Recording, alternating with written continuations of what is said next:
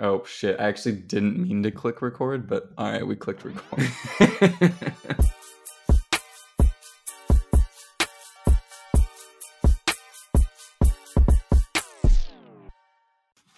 Well, hello. It is Trent. I'm back. It's been a while. I think it's been probably a month or just over a month since I've last recorded with the boys. What's up, boys? Hello. Hello. Howdy. We missed you. Wow. Missed you all too, that's for sure. Not that we don't text and talk on the sides, but good to be recording with both of you again. No, there's no life between us outside of this podcast. This is it. It's Everything true. We actually hate the only conversation. Pull back the curtain. Pull back the curtain. We actually hate each other. These airwaves are the only place where we speak. Yeah, exactly. I'm a robot. Actually, I have to go back and charge after this. So this is my only purpose is recording salad. But no, it's good. It took some time away, and honestly, just completely truthful. There's a lot of really hard stuff going on in the world right now, and I think we've had to take a moment to try and find what is our place content-wise with all this going on. I mean, you've got a pandemic where there's not a lot of companies doing ads right now, and then you've got a huge host of social issues that should have been addressed a long time ago and are rightfully coming to a breaking point here where they need to be solved. And I'm glad that conversations are happening around that.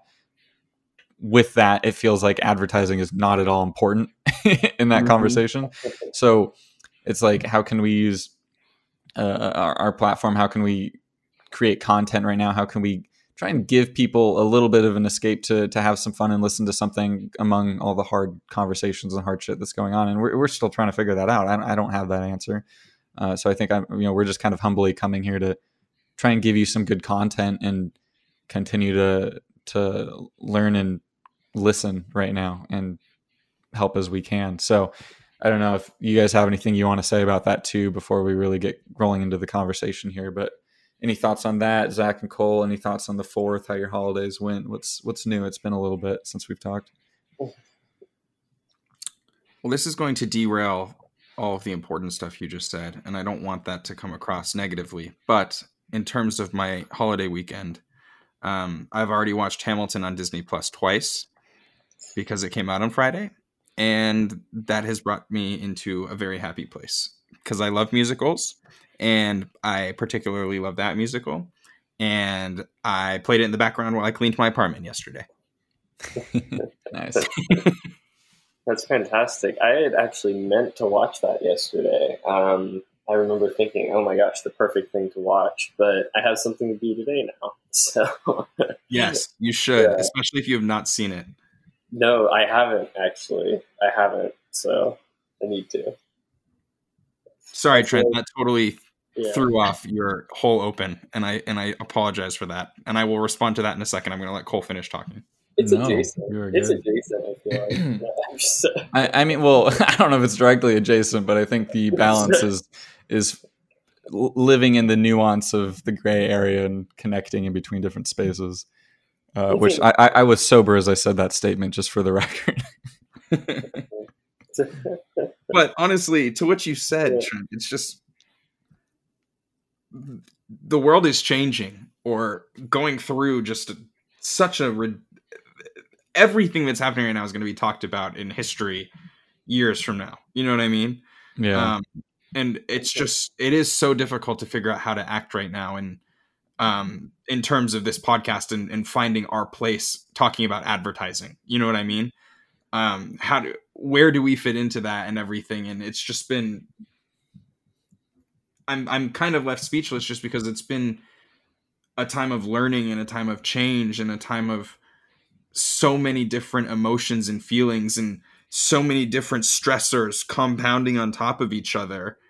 And it's been so tough, just personally trying to navigate everything and manage just the severe amount of stress that's coming from so many different sides. That's pretty candid, but that's where I'm at, and it's tough. And Mm-hmm. Oh, definitely. I feel like it's definitely been a moment.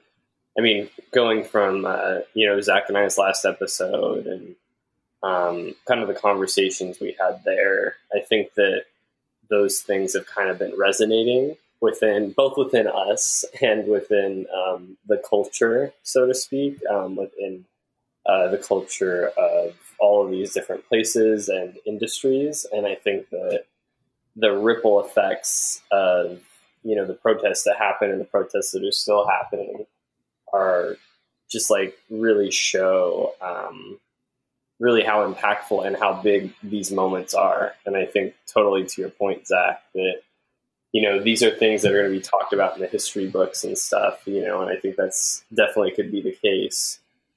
But damn it, I just saw that. But anyway, we'll cut that out. But anyway, I really do think that this is a time for change, just because there's so many corporations and the business community, I think, in a big way, has really rallied behind these movements. And over the past week, there's just been so much that has happened in tech, in advertising, things to affect our industry within and without. And I think that that's kind of what we've come here to talk about today, right? I guess just as a group, we don't have a lot of big ads that we're calling out or really working through. We still kind of want to take some time to process, and there hasn't been that much new work to be coming out. Certainly not a lot of new social this month. So, from that perspective, we won't really have as much to talk about. But there's a lot of big things going on in the industry, big trends, I think, that maybe we can touch upon. And hopefully we have a good conversation today, and you guys come away learning a little bit more and having more to think about, because I think, again, it really is a time for reflection and figuring out where we stand in this moment. So. Yeah, I mean, agreed. And I think you did a good job of hinting at what we're going to talk about. I think that that's kind of where we're at right now. We can get into the content soon, but for those of you who enjoy listening about the behind the scenes, you're getting a good amount of it today. But I mean, that's the balance, right? I think, and like, even just on top of everything else, the work from home situation has just been a really interesting change as well. I think this is not an indictment on any one company, any one agency, anything. I think it's just a natural byproduct of tight timelines, harder ways of making things, and being remote, is that the hours are longer, the job is trickier, and there's more problem solving and solution seeking things that need to happen, which also makes it hard to do this on the side at the same time. I think the answer when there's not a lot of ads is to do more deep dives, but we don't ever want to bring something that we feel like isn't high quality. We could post every day and it could be trash, and that would probably help us in the algorithm, but we want to bring something a little bit more high qual. So it might be that we're not posting every week. I think we're going to probably switch to every other week right now, as we just try and listen more to what's going on and see if we can craft some more stuff with that extra time. And hopefully you'll be okay with that. But I think with that in mind, let's get into what we're talking about today, which is Facebook. Started with the NAACP and their kind of campaign to stop hate for profit, which is calling out Facebook, and as a byproduct, Instagram's ways of policing hate speech and other racist and hate-inspiring language on the platform. You've got your grandma who's posting a cat meme, and you've got your friend who's posting a cat meme, and then there is the white nationalist neo-Nazi who is posting some pretty fucked up shit. And I think the balance is, how do we find out when that's getting posted? How do we find out when something that's inciting violence is getting posted? When is something that's just blatantly incorrect or blatantly racist being posted? And how does Facebook see that, tag it, and get it off the platform? And I don't know, honestly, like Zach Cole and I have spent 2 weeks trying to figure this out, and it's not an answer that can be found in 2 weeks. I'll just tell you that. I think I speak for all three of us when we have opinions, we have thoughts. We also have a lot more that we need to learn, and we're trying to continue to do that. So this is going to be a moving discussion and a moving target. But I think let's start by talking about the protest here and the boycott. So far, over 500 companies have done it. Started with companies like REI. Unilever stepped in and made it a really big thing. Coca-Cola's talked about it. Microsoft quietly stopped doing it. Verizon as another. But it's tricky because so far, at least, man, it's such a moving target too, even just the research. But as of a couple days ago, I think only 3 of the top 100 advertisers on Facebook had done it. And so you have big companies doing it, but there becomes a tricky balance of, so much of Facebook's income comes from the small to medium sized businesses that I worry that maybe this won't make an impact on Facebook's bottom line, but it does do a great job of starting the conversation, bringing more awareness to it. And Cole and Zach, I kind of wanted to just put this on you, and let's start talking about the actual issue itself, what's going on, and then kind of share our thoughts on it too from an advertising perspective. Uh-huh. No, totally. I think that you kind of covered the quick bases there pretty well, but I feel like we've seen Facebook in the spotlight a lot over the past few years, and I think not always in the best light. People kind of talk about this being sort of like a techlash and stuff, and people kind of really taking a look at what these platforms are doing. And I mean, because I think the pandemic has really shown how big a part of our lives they really are, and how much they can really affect people's lives, through the spreading of misinformation and all of this stuff that's been going on surrounding it. And I mean, obviously, this is more of a racial issue here, and Facebook not really stepping up to do much, really anything to help change their platform. And I think the biggest thing that you've seen is that all of these other tech companies and social media companies in particular have really stepped up over the past week to, kind of stand up against, it's kind of hard to say, like our president in a way, a lot of that kind of subset, that a lot of his most fervent followers, but that's really what's happened here. I mean, you see, Twitch, the account that I work on, they banned the Donald Twitter, his Twitch account. So Donald Trump's Twitch account. Sorry, not Twitter.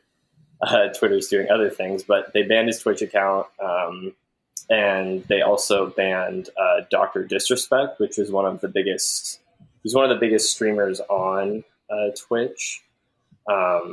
But it's really unclear as to why they dropped him at this point. But yeah, it's still a mystery, right? I mean, yeah, it's still a big thing, but technically as of this point. But do you think it's related, or? Well, there had been some abuse issues on the platform. That's kind of what Twitch has been under fire for, really, over the last couple weeks. Is people, citing abuse on the platform, lots of trolling, things like that. Women and LGBT Q streamers have faced some issues. So I think that the platform is working to address those things. But again, there's no clear path forward.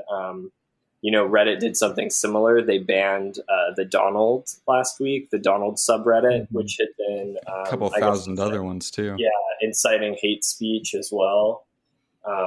And so, I mean, I feel like people are, taking a look around and seeing where these issues are happening. And if anything, we're starting to see change in these places. And I mean, I think the reason that on Facebook this feels so much bigger too is that, especially with this pandemic, we're spending so much more time on these platforms that they feel like they are speech, in so much more of a way than they ever were.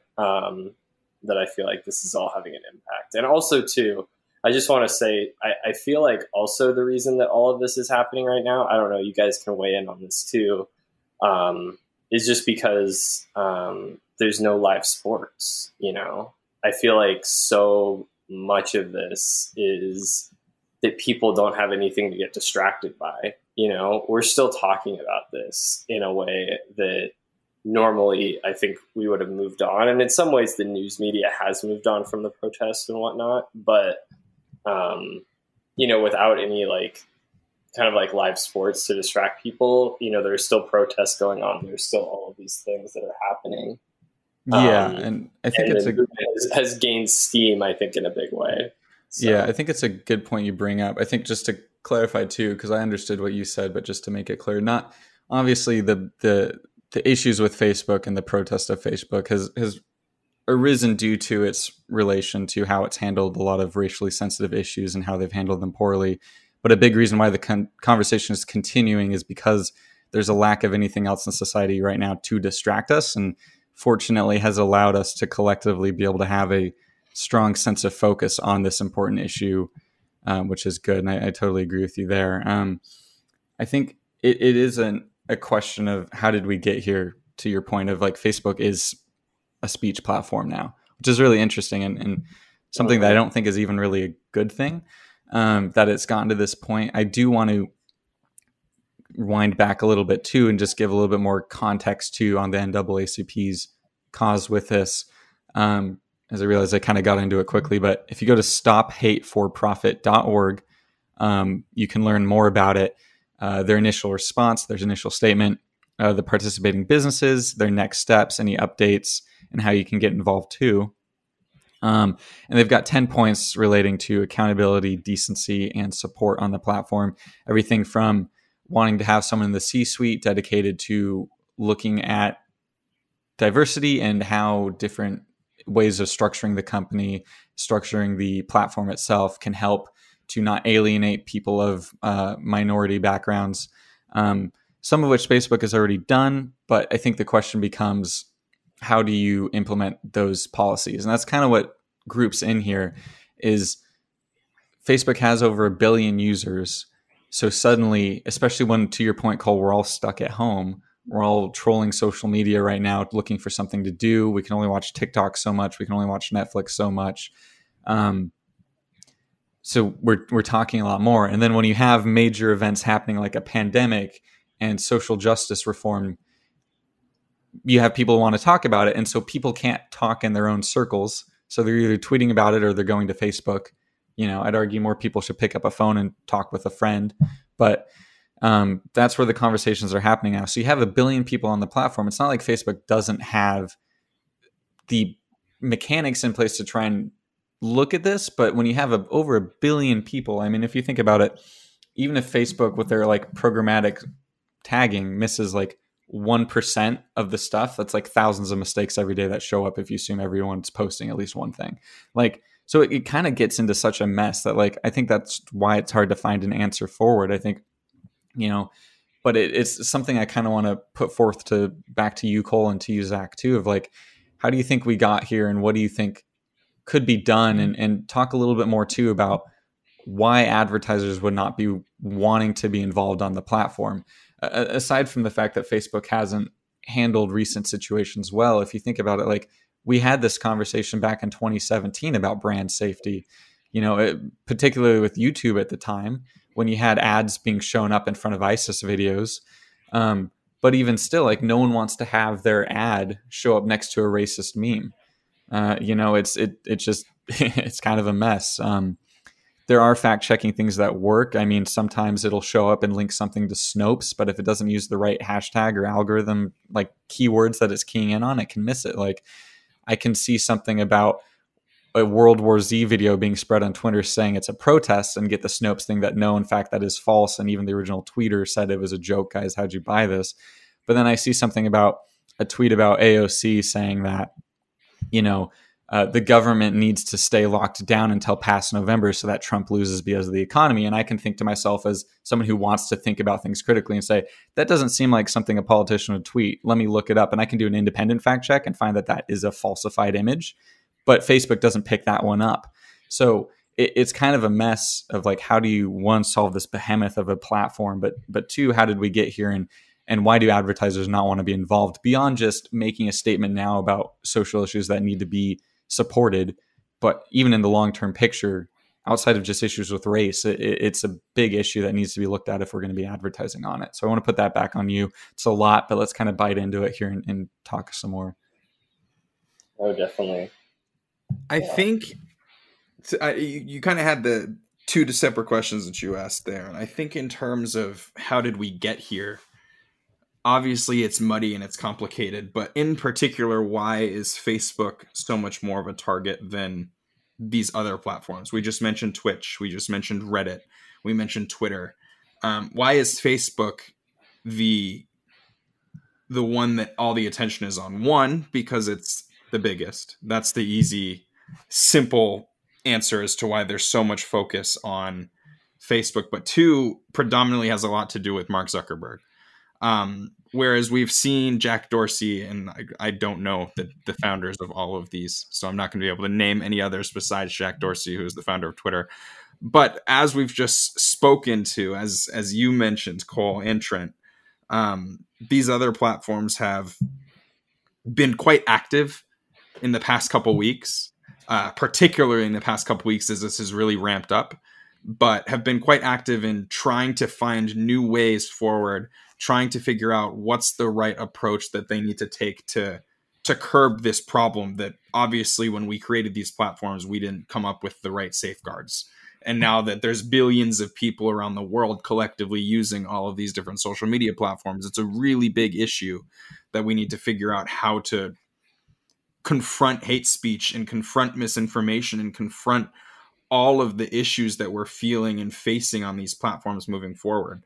Whereas the majority of those people have at least admitted to their mistakes or tried to find ways to go forward, Zuckerberg has taken a different approach. He has always stood by the notion that Facebook itself should not be the one to regulate some of this stuff, at least as severely as other people have said it. I know we still have, like you mentioned, Trent, before we started talking through this, when you were looking up their actual policies, like they have a lot of policies in place to stop some of these things.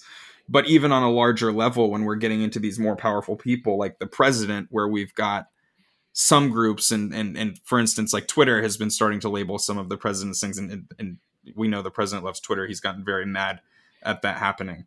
Facebook has taken a different approach, and a lot of that has to do with Mark Zuckerberg's stance in being more neutral and wanting people, like you just mentioned, Trent, to do their own research and thinking that Facebook should not be, what does he say, the arbiter of truth? I'm pretty sure that's how exactly something how to that. Yeah. But just there's been so much attention on him because he has taken this different approach to it. And I don't think I necessarily like that approach as much. It's such a fine line. Because I don't want to say that everything he's saying has no merit, because I see why you wouldn't want a company as powerful as Facebook to also be the company that's regulating our speech. But they have to be doing something for that exact same reason. Like, that's a double-edged sword, because they are one of the very few people on planet Earth that has the power to do something about it. So that's why you have this sort of conundrum here, where on one hand, you've got the leader of the company saying, I don't want to get involved in this because we're so powerful and we shouldn't be the ones to tell you what is true and what is not true. And on the other hand, they're one of the very few people, companies, organizations, groups on Earth that has the ability to make a real difference, especially in light of the fact that so many people are on the platform and so many people go to it for information. And we know that now. They need to step up in that regard to make sure that this sort of stuff isn't getting spread, because that's where people are. And they're one of the only organizations that has the power to do something about it. Yeah, exactly. It's tricky too, because it's you started hinting at it, but if you have a company that has this platform for speech and then they're the ones that are patrolling it, then it becomes tricky too, because on one side it makes perfect sense that the company that has it should be the one that's supervising it, but then that's when you have people start feeling like there are shadow bans, and you have people that are thinking it biases against one group or another, and you have people losing faith in that platform. So from the business's perspective, that is a really tricky spot to be in, and that's kind of what you already have happening. I mean, both Republicans and Democrats have taken Facebook and other social media platforms to Congress to testify against bias in its platforms, and they focus on the political aspects, not even just racial bias too, which has happened, and Facebook has dealt with issues. But it's tricky, and I think too, part of it is a little bit of a look in the mirror for the country too, of like, we have so many big tech monopolies right now. It's like, when you let a company like Facebook, which is supposed to be a platform for just sharing memes and updates, and you let them acquire all these other big businesses and become so involved in the fabric of our society at this point, suddenly every issue on the platform feels like a crisis, because it is integrated in so many different ways with the country and society as itself, which makes it tricky. Cole, I know I heard you talking there, so I want to pass it back to you. Oh, no, totally. It's, I think, yeah, there's kind of two ways to look at it. In a sense, I like, to your point, Trent, like the actual task, that Facebook and other platforms, need to be doing, or, say they're doing or should be doing, kind of the act of content moderation, I think, is a big part of this, and, like, to be frank, I feel like really these companies just don't want to make the investment to really build that out in a big way, where it would be effective. Because, even when you think about a company like Facebook, that they operate in so many different, pretty much every country around the world has Facebook, besides, China and a few other places. But like, pretty much, Facebook is like so many people in the world's portal to the internet that, and they really don't spend enough on doing content moderation. And the people that do have to do content moderation, it's like almost like a traumatizing sort of event. I mean, you're watching literally thousands of videos of people, doing horrible things, committing suicide, all of these things that, we don't want to be seeing in our feeds every day, but is out there. I forget where it was, but to your point, there was an article that came out, I think it was related to YouTube back 2017, 2016 era, that was like literally talking about, maybe it was Facebook, the people that are manually reviewing that. Mm-hmm. And it's sad, man. The mental health issues among them, just of what they have to deal with. It's tough. Well, exactly. And it's even from that perspective, because they tried to build AIs and things to be able to catch these, and they can do some of the work. But admittedly, right now, they're doing most of the work. And so I think it's just really hard for Facebook and companies like that to keep up. And so, like, we even talk about whether or not this is something that can be done. But I think it's clearly something that needs to be done better. So I think that's one thing there, because clearly that wasn't. And to that point, too, if you have Zuckerberg saying, we're not going to monitor political speech, we're not going to do all these things, he's really trying to take that hands-off approach and appeal more to, the conservative side of things. But, I think he still does have a responsibility to police the platform in some ways, just in the sense that, things like, and again, I brought up kind of more, developing countries and things like that, where Facebook is really the internet in a big way. And I think that it shows in those countries specifically on how Facebook really doesn't do a lot to monitor speech there. That makes sense, yeah. Oppressive governments to put stuff out there and they don't check it and things like that. And, you kind of run into more of those questions, a little bit larger maybe than what we're talking about here. But the point being, I think the platform needs to take more responsibility. And again, like you were saying, Trent, I think this whole pandemic and everything has just really shown how big these companies are in our lives, and how much of an effect they really do take. And again, it's like, and then where do we fall as advertisers? From like a business perspective, I think that all of these companies, it's a mixed bag in a way, because as everyone knows, ad spend is way down right now. People, advertisers and brands just aren't putting as much out there. One, as you said, with the pandemic and everything, and two, with the media environment as fraught as it is right now. Having a big brand reveal at the moment is kind of a hard thing to do. So I think, admittedly, too, we look at all these companies that have, quote unquote, boycotted Facebook. And I think that really has less to do with that than the point that, okay, where can they strike something off of their advertising docket, out of their budget this this quarter. I think Exactly. some made that call to be Facebook. I think in a big way, and I think that's Trent, you alluded to it, but only 3 of their top 100 advertisers have dropped out.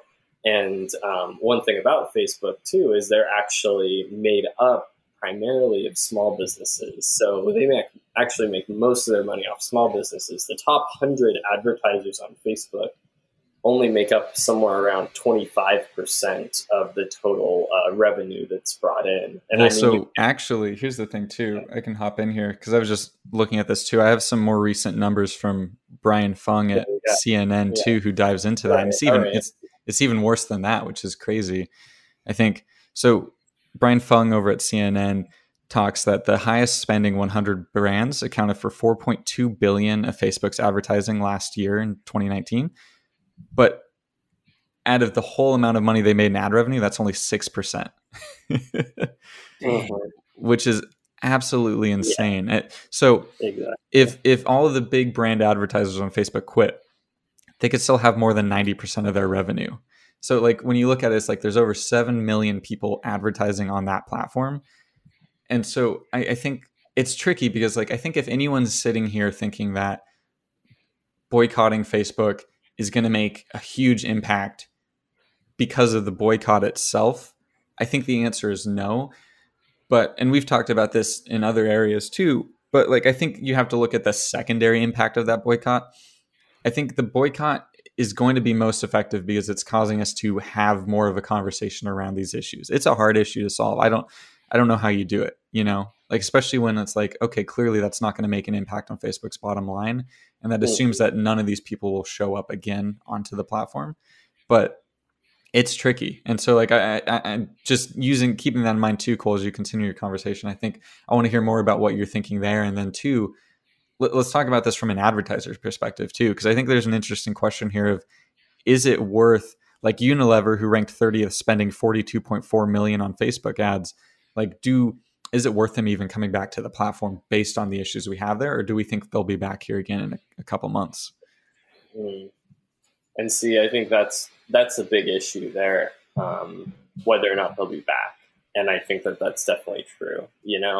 Again, we have a dip in spend across the industry right now. People can take advantage of that and say that they're, taking a stand, doing whatever. But I would imagine pretty much all of these brands are going to be back, because even still, we look at where money's going right now, and a larger share of advertisers' money is going to Facebook now. People, I think on the whole are doing less, but that's one of the channels. I remember I had heard that when Quibi, when March Madness was canceled, Quibi moved all of their TV spend into social, literally just moved it into social. So, they've been getting even more money, I think, than they usually have been. So I don't know about the long-term impact of it, but I think that you're right that, these are conversations we're having, whereas how far has Facebook fallen from, where they were 5 years ago versus like after the social network versus after Cambridge Analytica, after now this as well. I feel like Facebook is really taking its lumps, over the past few years. And it's really shown, I think, our public opinion of them is people on the whole, I think, don't like Facebook. Not like everyone still uses it and everything, but I think that there's kind of a mutual distrust and dislike, I think, of a lot of the things with the platform. And I think that this is, again, just contributing to that. And you look at, okay, where are things going in the future? This could affect the platform, 10 years down the line if, everyone in our generation or, within a lot of groups are turned off by Facebook now. That can lead to real problems for them in the long run. But I mean, it's like that. They still have Instagram. But I think that, from an advertiser's perspective, I think we just want to hope that, we're able to draw attention to this issue now, even if it probably won't be able to be sustained. A sustained boycott, I think, is not likely. Yeah, I mean, and that's the thing is like, if you want to even talk about it long term, I mean, I will just be honest. Like I fully support the boycott. I support the movement. I support the ideas behind it. It's hard for me to not look at it from an advertiser's perspective and not be cynical and feel like, to your point, Cole, as you were starting to get at that, there are some brands who are doing it to be on the right side of history and the right side of change, but then there are others that are doing it opportunistically to be on the right side of culture at this moment because it aligns with their budgetary needs anyway. And I don't know, it's just hard to imagine that everyone's in it for the right reasons. And I think too, like, that said, I understand why brands wouldn't want to be on it in the first place. We've kind of gotten to this point here where you have, if you look at like what advertising used to be, and Cole, from a media perspective, you probably have more info of this on me, so feel free to chime in. But you had TV, which was the be all end all. You know, you had print, you had out of home, like direct mailer stuff, and that was kind of it. You know what I mean? You would put a phone number on the TV ad or the billboard, people would call it. And then by calling that number, you could say which people came from the ad versus which people just found a number anyway, because you have different numbers, you do stuff like that.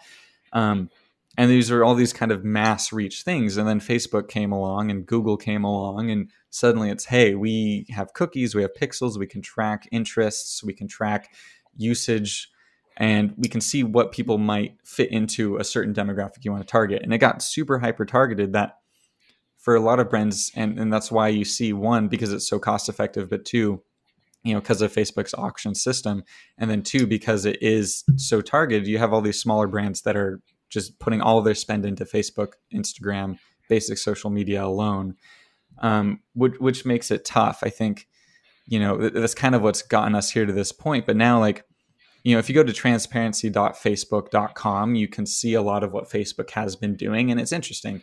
You know, you take it with a certain grain of salt because it's coming from the platform itself.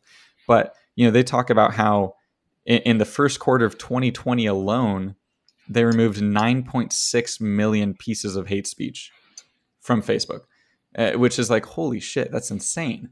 And you figure we're mad about the ones that got through that people did still see.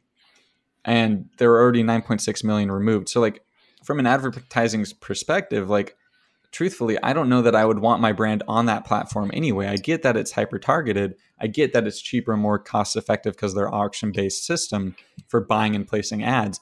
You put in what you're willing to get an ad at, and then you're essentially bidding against other companies. And if you bid more, then you're getting it.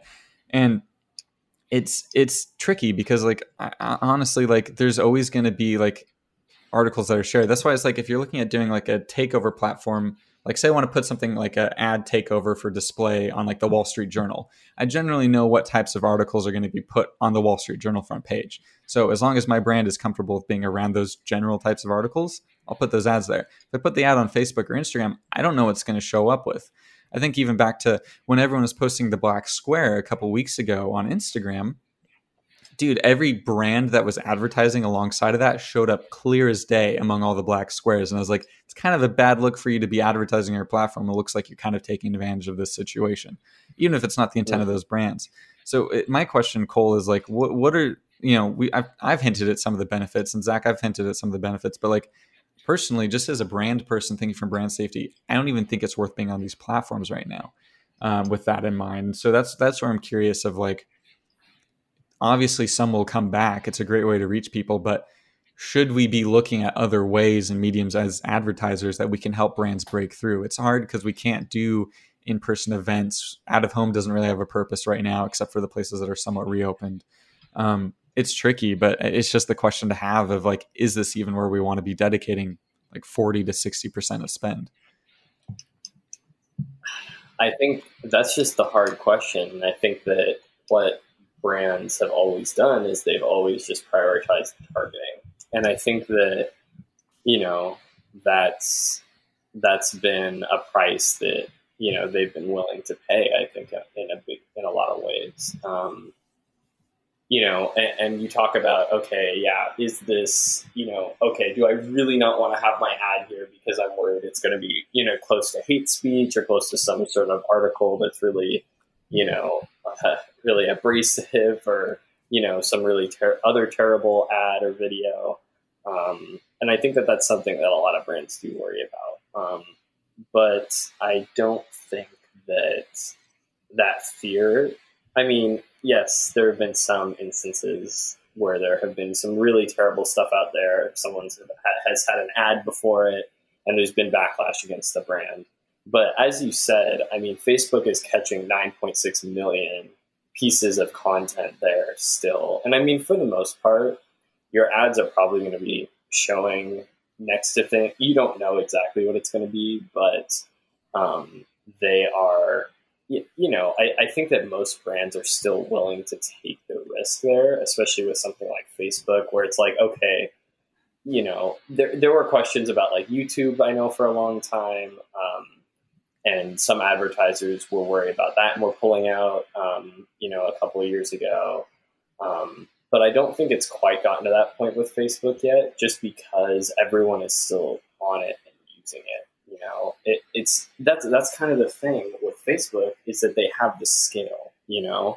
2.7 billion people use the platform, and so I mean, it just allows them to have so much more advanced targeting and ad solutions than any other social media company. I know, just working from the more media perspective, from the buying perspective, okay, how are we going to build this campaign?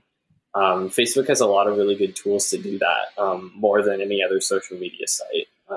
And their targeting is just better too. And so that's why people use it. And I think that people will continue to use it just because of that scale. That's kind of, again, the unfortunate thing about it is, if there's still this many people on the platform, people are still going to want to use it. But I think that there's a lot of other options for advertisers. And I think that it gives us all an opportunity to think through things a little bit more. And I think that you're right, Trent, in the sense that, brands and advertisers that want to be kind of maybe on more of the right side of things here, or maybe even just thinking a little bit through your media strategy a little bit more too. And like, how can I really make the best use of these dollars? And maybe it's finding more targeted approaches in moving off of Facebook. I know, and again, it's another sort of problematic partner in some ways, but Reddit is one where we've seen a lot of success recently with that platform. And I think that there are a lot of other ways that you can use sites and programmatic in ways that mirrors more of the things that you're able to do on social, but still for the cost effectiveness that you're able to get with Facebook and whatnot, it's still just really hard to beat. That's kind of, the thing. It's like, not choosing to use Google, that's a big move, and that limits who you're going to be able to reach. And unfortunately, Facebook is kind of a similar thing, just because, too, they have Instagram. And, in other markets, they have WhatsApp and Messenger. Messenger ads are a big thing as well. So that's kind of another piece. But yeah, I mean, I don't know. I think the future is a little bit more bleak, but I hope that advertisers, again, and people involved in building out those media strategies think a little bit more thoroughly, and maybe instead of giving Facebook $200 million this year, you'll just give them $100 million. Yeah, and spread it across. Yeah, exactly. Zach, I want to hear from you. Yeah, I was going to say, I've been listening a lot. I've got a couple things that I'm going to derail this conversation right now. Just kidding. It's not going to get derailed. I don't know if that it's safe to assume that this conversation was ever on the rails in the first place. Yeah. Well, I might listen to this when I'm editing and just be like, oh God. I mean, this is, when I listen to the discussion you guys are just having for the past couple of minutes, a few things come up, but predominantly the connection that I'm making, or the thing that we're talking about, is bigger than advertising. We're talking inherently about capitalism. See, I told you I was going to derail it, but we truthfully are. Like, inherently, capitalism by nature is for profit. That's what the theory is. You know what I mean? That's when you get into, will companies leave Facebook if it's the cheapest option, gives them the most reach to make more money? Like, that's idealistically, that's what capitalism is. And we're, especially in America, a pretty capitalistic society. And that's what we're challenging here. That's why this is such a difficult issue, and that's why it's hard for you to say it. That's why we're so many brands will not take that leap. They will not sacrifice their profits in order to make change. That's inherently not what capitalism is, and that's the biggest flaw of capitalism. You know what I mean? Is that profit trumps everything else. That's always been the moral dilemma, and we live in a society approach. Yeah, we live in a society now where some brands, especially the ones that are super powerful at the top, have enough capital to start to redirect those funds. They have enough wealth. They've accumulated enough power on their platforms, money in their bank accounts to actually use it for something other than profit, to actually do something to make the world a more equalized place. And it just comes down to if that will actually be what people do. And you talk again about the top 100 advertisers only accounting for 6% of Facebook's profit each year, or revenue each year. And that's disturbing, because those 100 companies are the ones that have the monetary backing to do this, exactly, to make this boycott happen.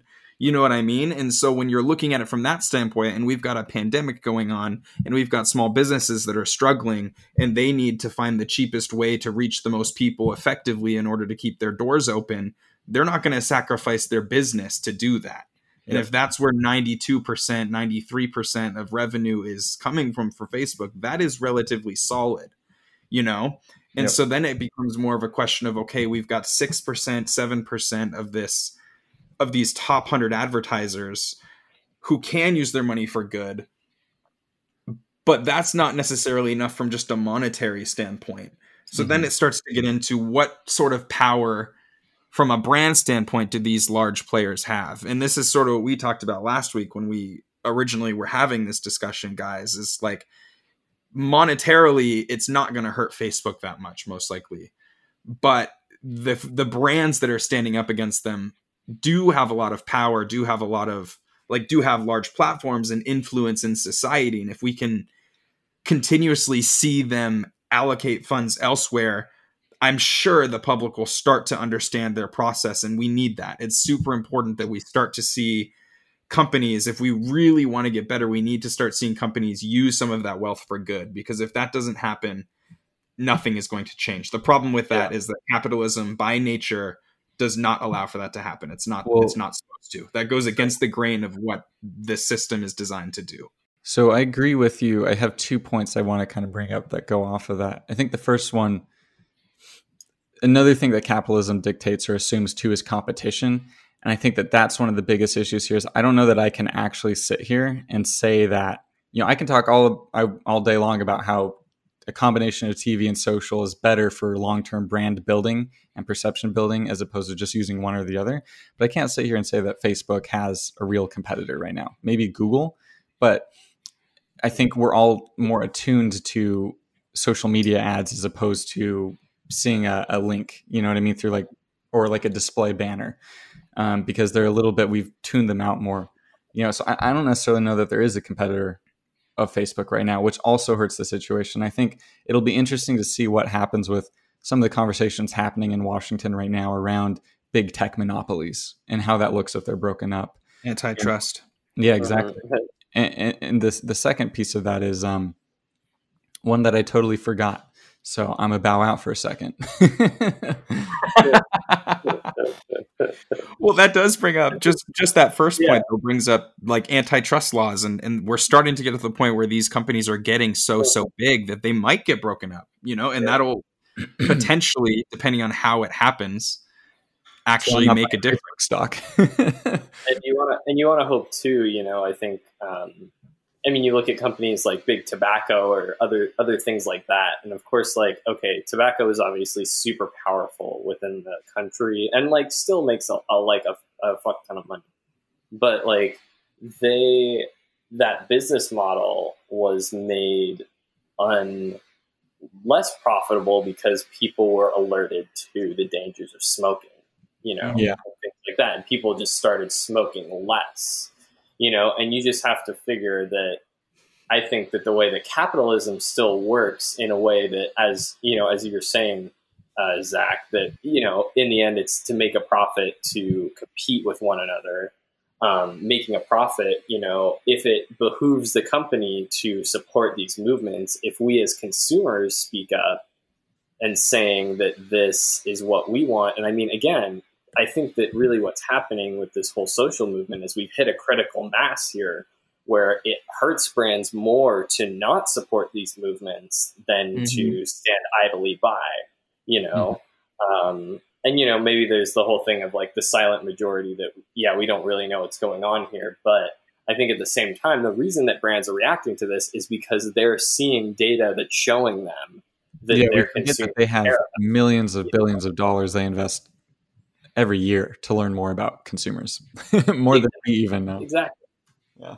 And that's like, I think we know, even going back to the Nike Colin Kaepernick ad, you know, that was a decision that they made as a company saying that, okay, you look at the people who buy our shoes, you know, the people that don't buy our shoes, what are their leanings? How do they feel? Where do they live? How old are they? You know, and we can take this risk here, you know, and I think that a lot of brands now, they're taking a harder look and maybe alienating more people. You know, again, maybe not the best example, but, you know, the thing that Bezos posted a couple of weeks ago where there was some Amazon shopper that was angry about them putting Black Lives Matter banners on the site. And, you know, he said, oh, you know, this is not the customer that we want at our company. You know, more people are comfortable saying that.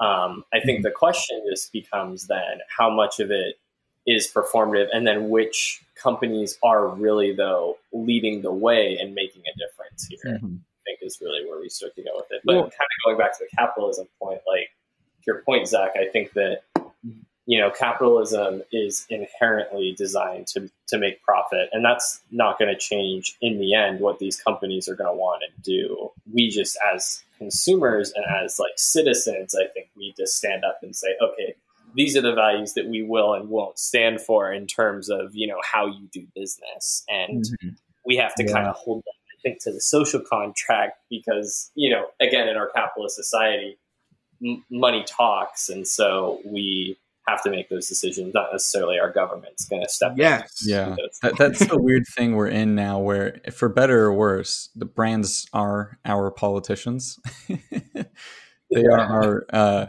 monetarily elected representatives because they are the ones that have all of the money and influence to be able to enact some of these changes or bring voice to some of these changes.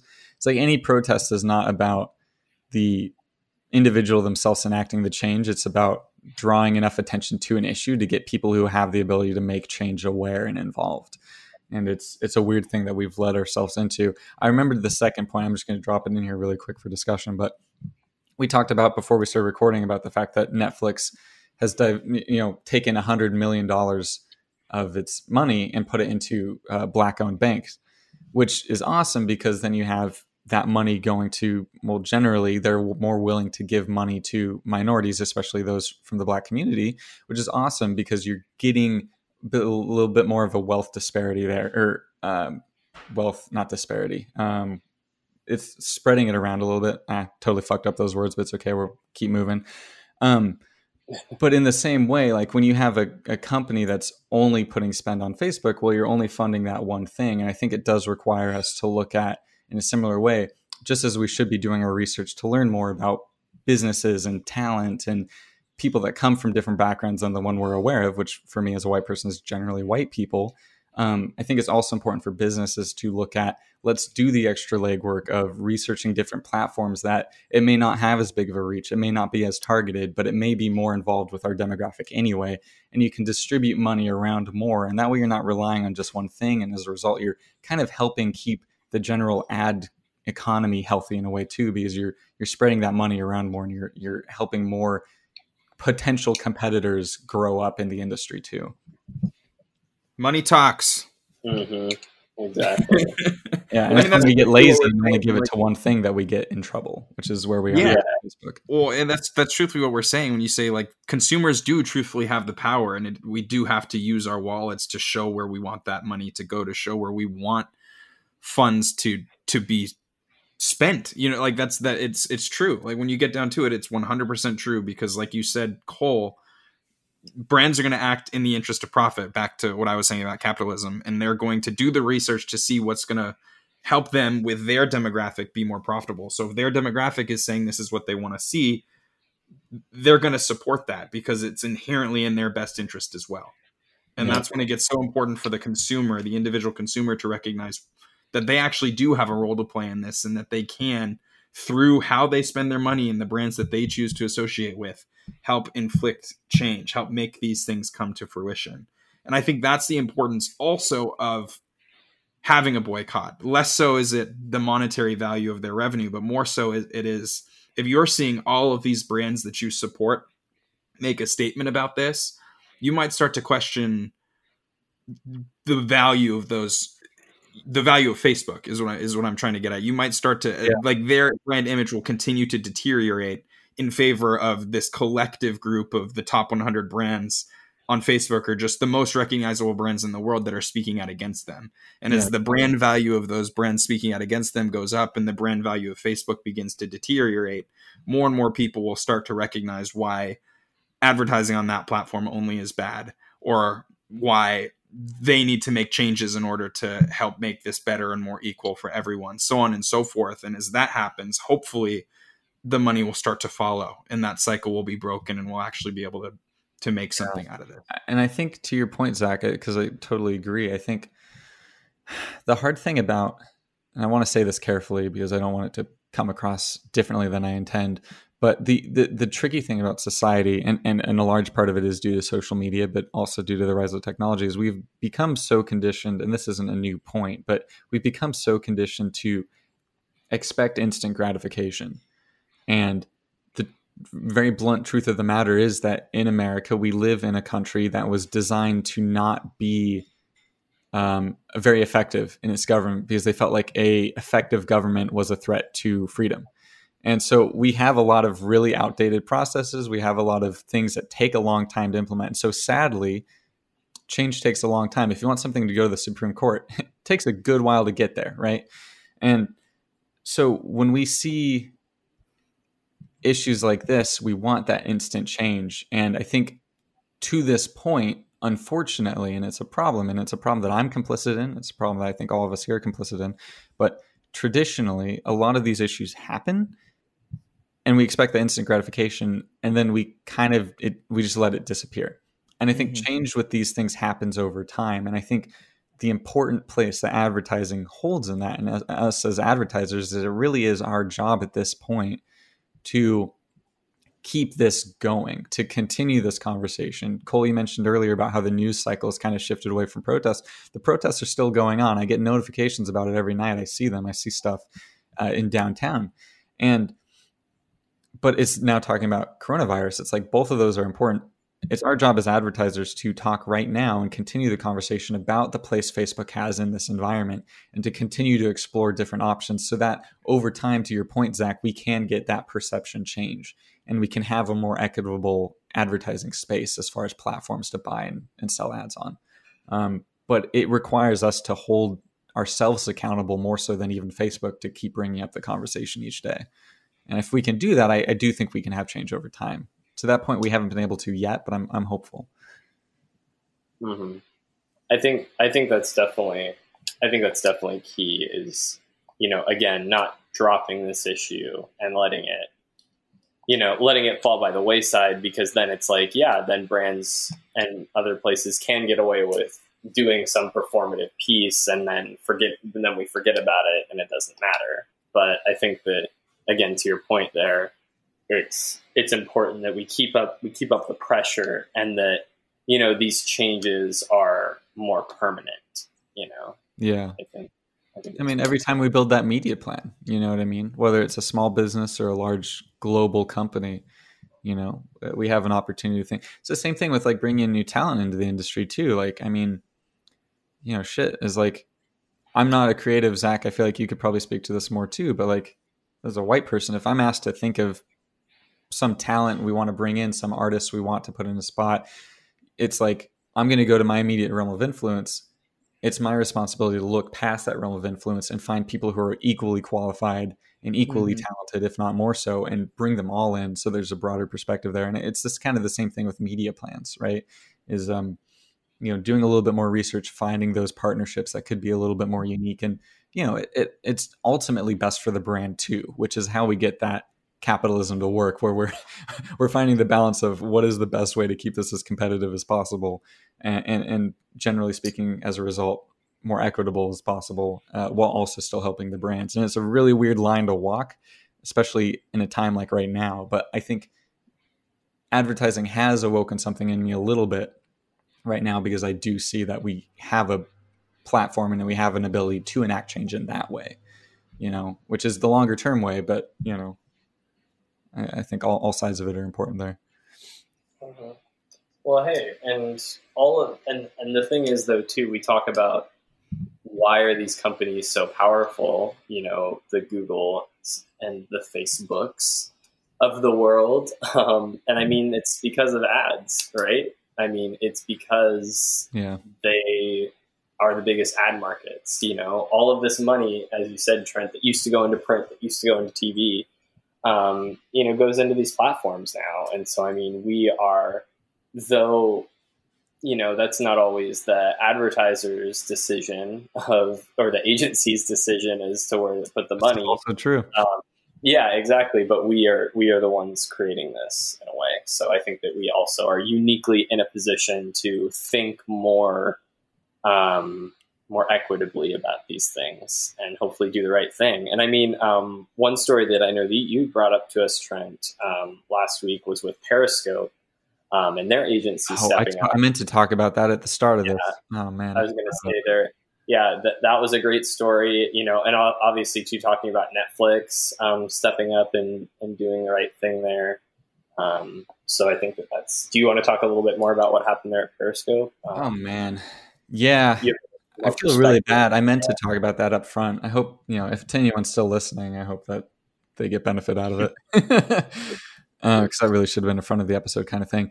You may have been seeing us retweeting on Twitter lately. Let me pull it up really quick just so I have it for reference. Nathan Young, who's a strategy director over at Periscope. They're a formerly independent ad agency over in Minneapolis. Nathan Young is he's a founder of 600 and Rising, which was the organization that was instrumental in getting a lot of these agencies to begin publishing their diversity numbers the last few weeks here, talking about the makeup of their company and kind of forcing agencies to recognize where they must do better. And so he and everyone else involved there is doing a lot of amazing work.